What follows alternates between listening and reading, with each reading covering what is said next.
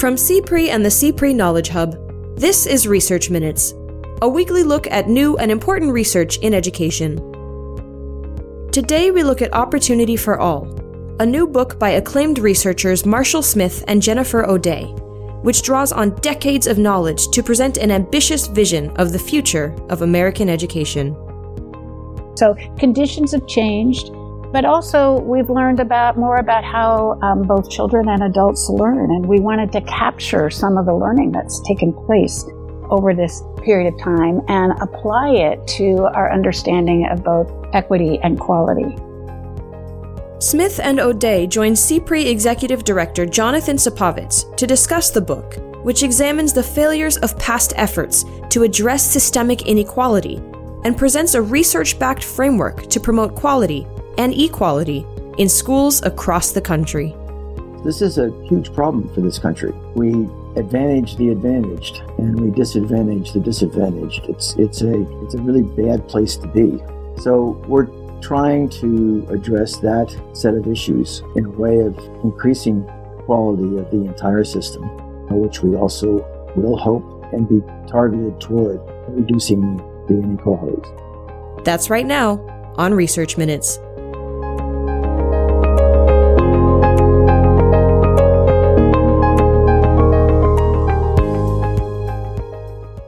Hello and welcome to Research Minutes. I'm Jonathan Supovitz, Executive Director of the Consortium for Policy Research and Education, headquartered at the University of Pennsylvania's Graduate School of Education. It's really wonderful today to be speaking with Jennifer O'Day and Marshall Mike Smith, who are longtime collaborators and have recently released a book together called Opportunity for All, published by Harvard Education Press.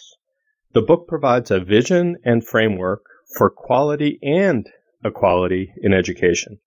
Jennifer and Mike were at Stanford together in the late 1980s, where they wrote a seminal article on systemic reform in education. Mike went on to be Undersecretary and Deputy Secretary of Education during the Clinton administration and Director of Education Programs for the Hewlett Foundation. Jennifer is a fellow at the American Institutes for Research and founder and chair of the California Collaborative on District Reform. Welcome, Mike and Jennifer. Thank you. Thank you.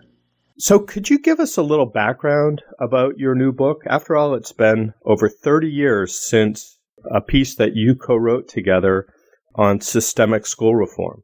That 1990 education policy article laid out the principle of systemic reform, which called for coherence across different policy levels and alignment between key elements of education governance, including standards, accountability, and capacity.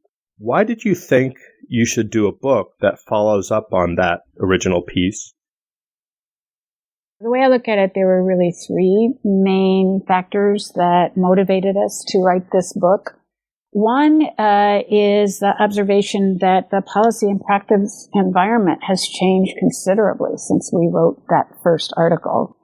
In 1990, when it was published, the idea of common state standards was just barely emerging from the field.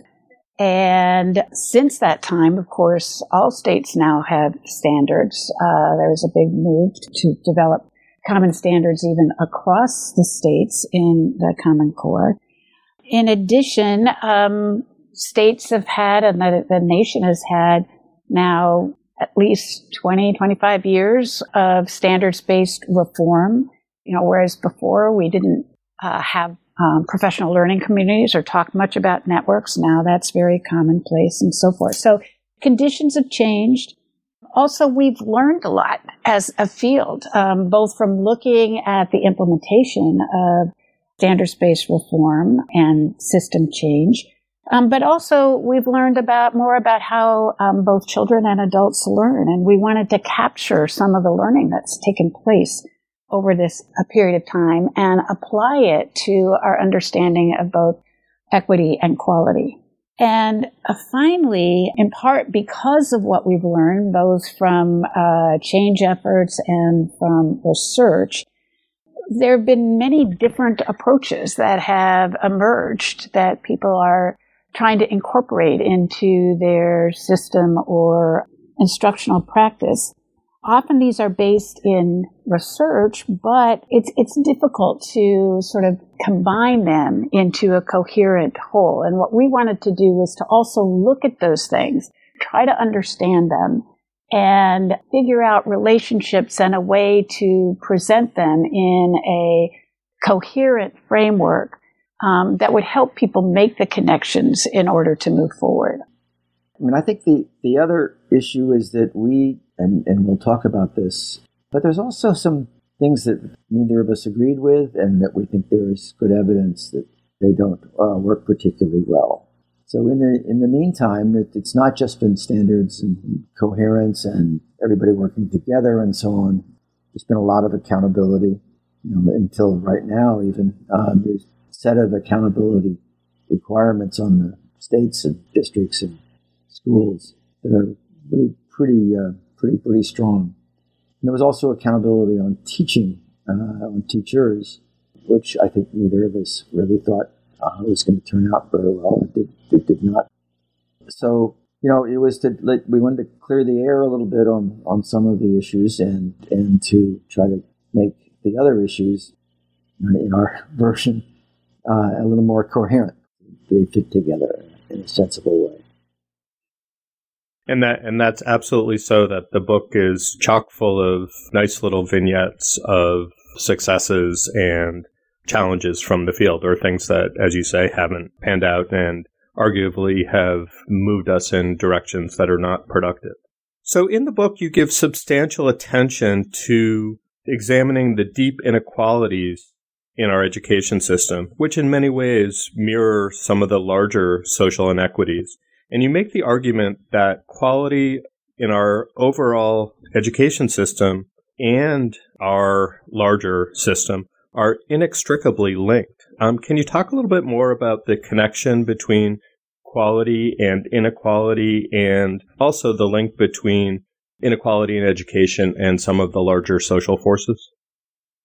On the quality and equality issue, if a system shows wide disparities in the nature of its effectiveness, in this case on children, we take the stance that it never can be. It's never a system that you want to have in your particular part of the world. And what we find is actually something a little bit worse than just having people with low scores and so on. What we find is a huge distance between the advantaged in the country, the advantaged students in the country, and the disadvantaged students. And it's also a distance between white and Asian students and Black and Hispanic students. And this is a huge, huge difference. When you look at the scores of the recent international study, two recent, actually, international studies, what you find is that students who come from high-income families, high social class families, score near the top. If they were a country, they would be on the top two. And students who come from least advantaged families are down at the bottom of the set of other countries. It's also true when you take whites and Asians. They are almost at the top of the system of countries, and Blacks and Hispanic or Latinx are at the bottom. So this is a huge problem for this country. We advantage the advantaged, and we disadvantage the disadvantaged. It's a really bad place to be, because we really have to try to figure out how to overcome this huge gap in a country that where the people that have children who are advantaged don't want to give up on their advantagement, and where the disadvantaged don't have a lot of clout in the system. So we're trying to address that set of issues in a way of increasing the quality of the entire system, which we also will hope and be targeted toward reducing the inequalities. So often we think about equality and quality as pushing against each other. And, historically, we've kind of viewed those at somewhat of a trade-off between those two. But your argument is that they're connected, and to decrease inequality and to increase quality are really tied together. Can you elaborate a little bit on the connection between equality and quality? I think one of the things that we argue is that you can't get to meaningful equity without a high quality system, without addressing the overall quality of kids' education. We have seen, actually from experience and from research, that taking an approach to equity that focuses only on certain kids and only on certain aspects of inequities within the system is not going to really realize full opportunity for those children, that you need at the base a high quality educational system, one that's fully functional, that addresses instruction in meaningful ways, and so forth. And we talk about various aspects of what we think is a high quality system. In the book, you've woven together some things that we've really learned over the past 30 years, and these seem to be very formative in helping to shape both the structure of the book. Are there particular things that you would point to that have really moved our understanding forward? So I think that there are several lessons, a number of lessons that we learned from looking at not only the reforms over the last 30 years, but over the last 60 years, since there's been a lot of attention to civil rights and addressing inequities. And one of the most important ones is that implementation often dominates impact. And we have historically paid too little attention to implementation. You can have the best designed set of policies or practices, but if they're not implemented well, you're not going to realize the impact that you want to see. And some of the things that affect implementation are obviously context. We've learned that context really matters and differs from place to place. The histories that people have of improvement efforts, the conditions that they work under, and so forth. Another important factor is the capacity, both of individuals, like in terms of human capital, knowledge, and skills of individuals, but also the capacity of organizations and systems, their structures and processes, and the degree of coherence among those things to support quality and equality. And we've also learned that implementation is a social process. You hear oftentimes now people talking about the importance of relationships. And that's both because relationships or social engagement is necessary for learning, both for kids and for adults, and for the execution, really, of any change efforts. And it's really piecemeal interventions ignore underlying conditions, schools, and systems. You cannot do it alone. And so we have a avalanche of individual interventions, often carrying the sign that in an RCT they were statistically significant at the 0.05 level or whatever. And these are interventions that may not be valid in the sense that they're now shown to be effective, but they're also single interventions that go into a school and get badly implemented. People don't even spend any attention to the implementation. One example of that is trying to address the teacher turnover in high poverty schools, which is a great thing to do. And one way that some systems have incorporated is incentives for people to go work and stay in those systems. But if you don't address the underlying working conditions in those schools and communities, then you're not going to be able to keep the people that you incentivize to move in there. Right. So the next set is really a set of issues or ideas or ways of thinking about what should be included in an effective school. The first is this set of ideas around content standards. And we're expanding the concept of content standards from just academic standards to both academic standards and social and emotional learning standards. The importance of social and emotional learning has come out very, very strongly over the last 10 or 15 years. Its effect on student learning, its effect on schools in general, and it turns out to be a very powerful mechanism to help increase academic learning itself. So I think that we see as a starting framework for the work of the school that we're imagining in these next 5 chapters. I think, too, what we've learned is that standards clearly are not enough by themselves, even supported by a strong policy environment. One of the things that our practitioner colleagues have stressed with us is the importance of a vision and structured approach to instruction itself.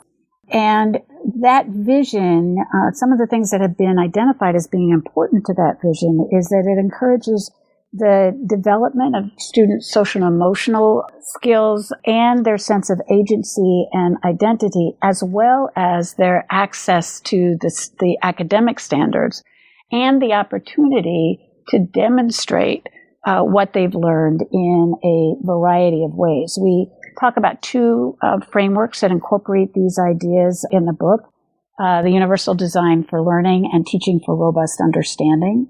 And there's a great deal of research that shows that these are useful approaches not only for particular groups of kids, but for all kids.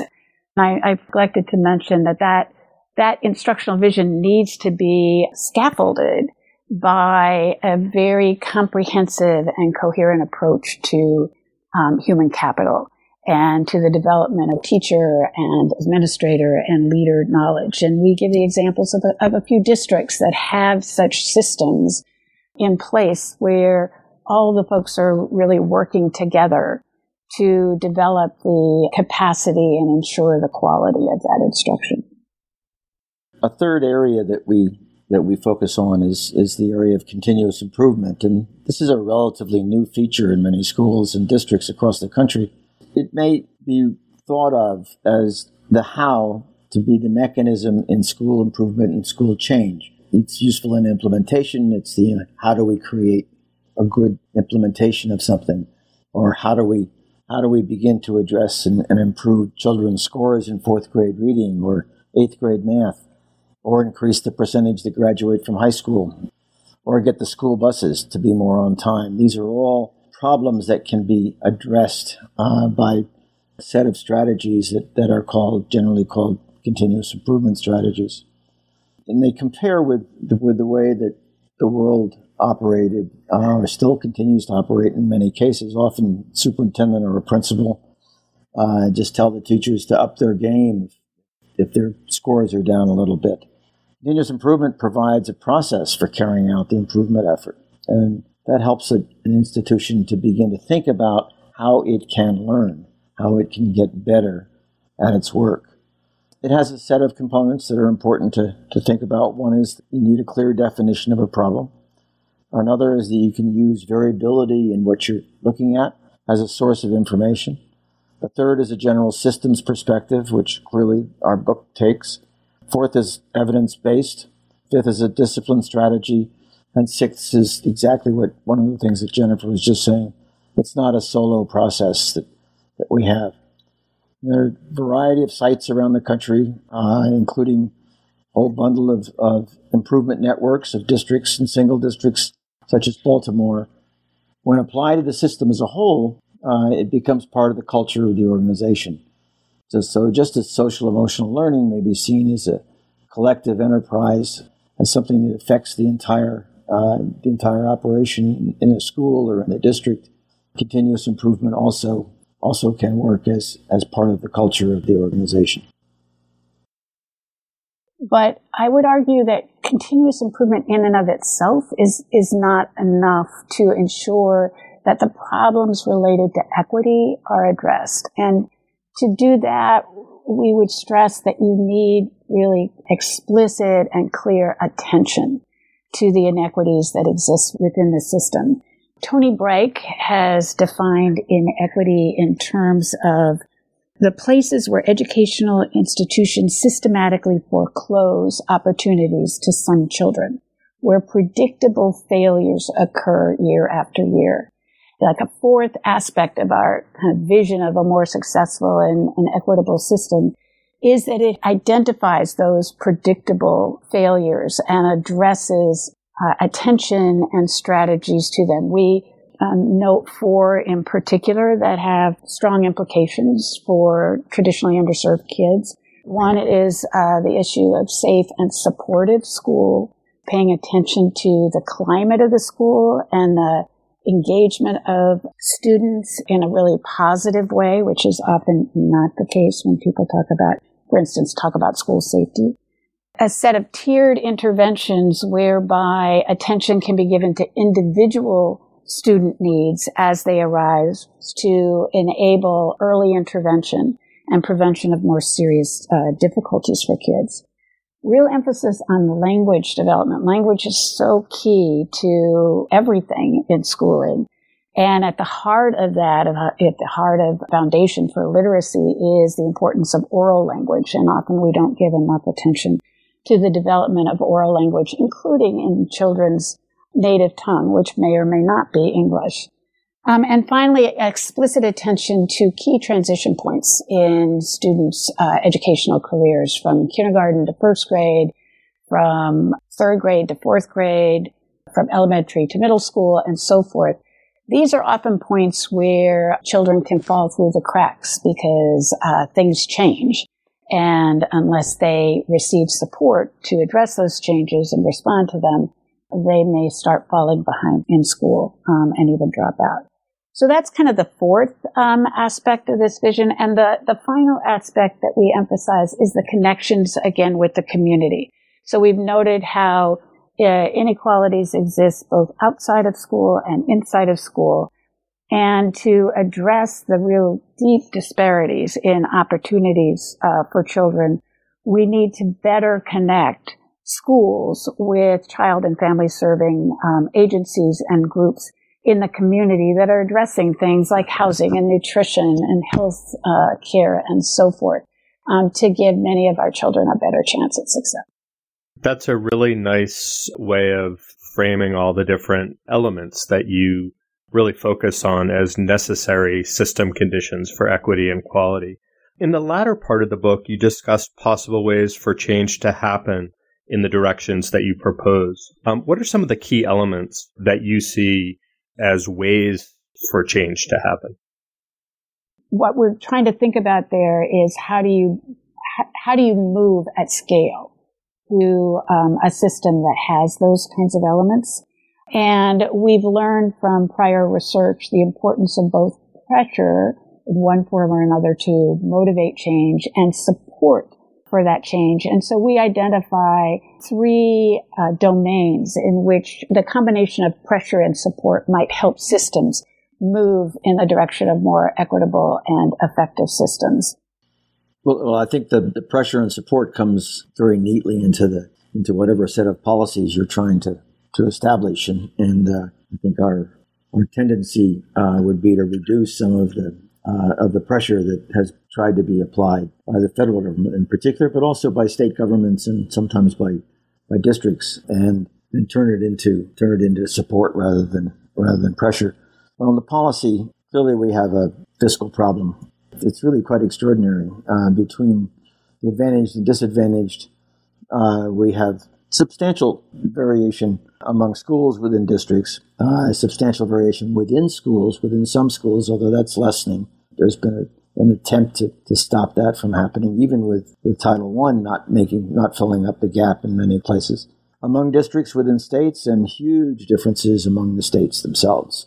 Southern states, by and large, are $3,000-4,000 per child behind many of the northern states, and it's not as though we should figure out exactly how to straighten out that mixture, but what you're seeing is that we need to begin to pay serious attention to the distribution of funds across the country as the federal government gives out funds. And other policy aspects include support of what Jennifer will be talking about in the community issues in particular. But we need to support kids at birth, the parents of kids at birth. We need to support them in early childhood. We need to give other medical support throughout their first 18 years. This is, it's a whole litany of environmental issues for these kids that we talked about a little bit earlier, but they just come up again and again, and somebody's got to begin to address them.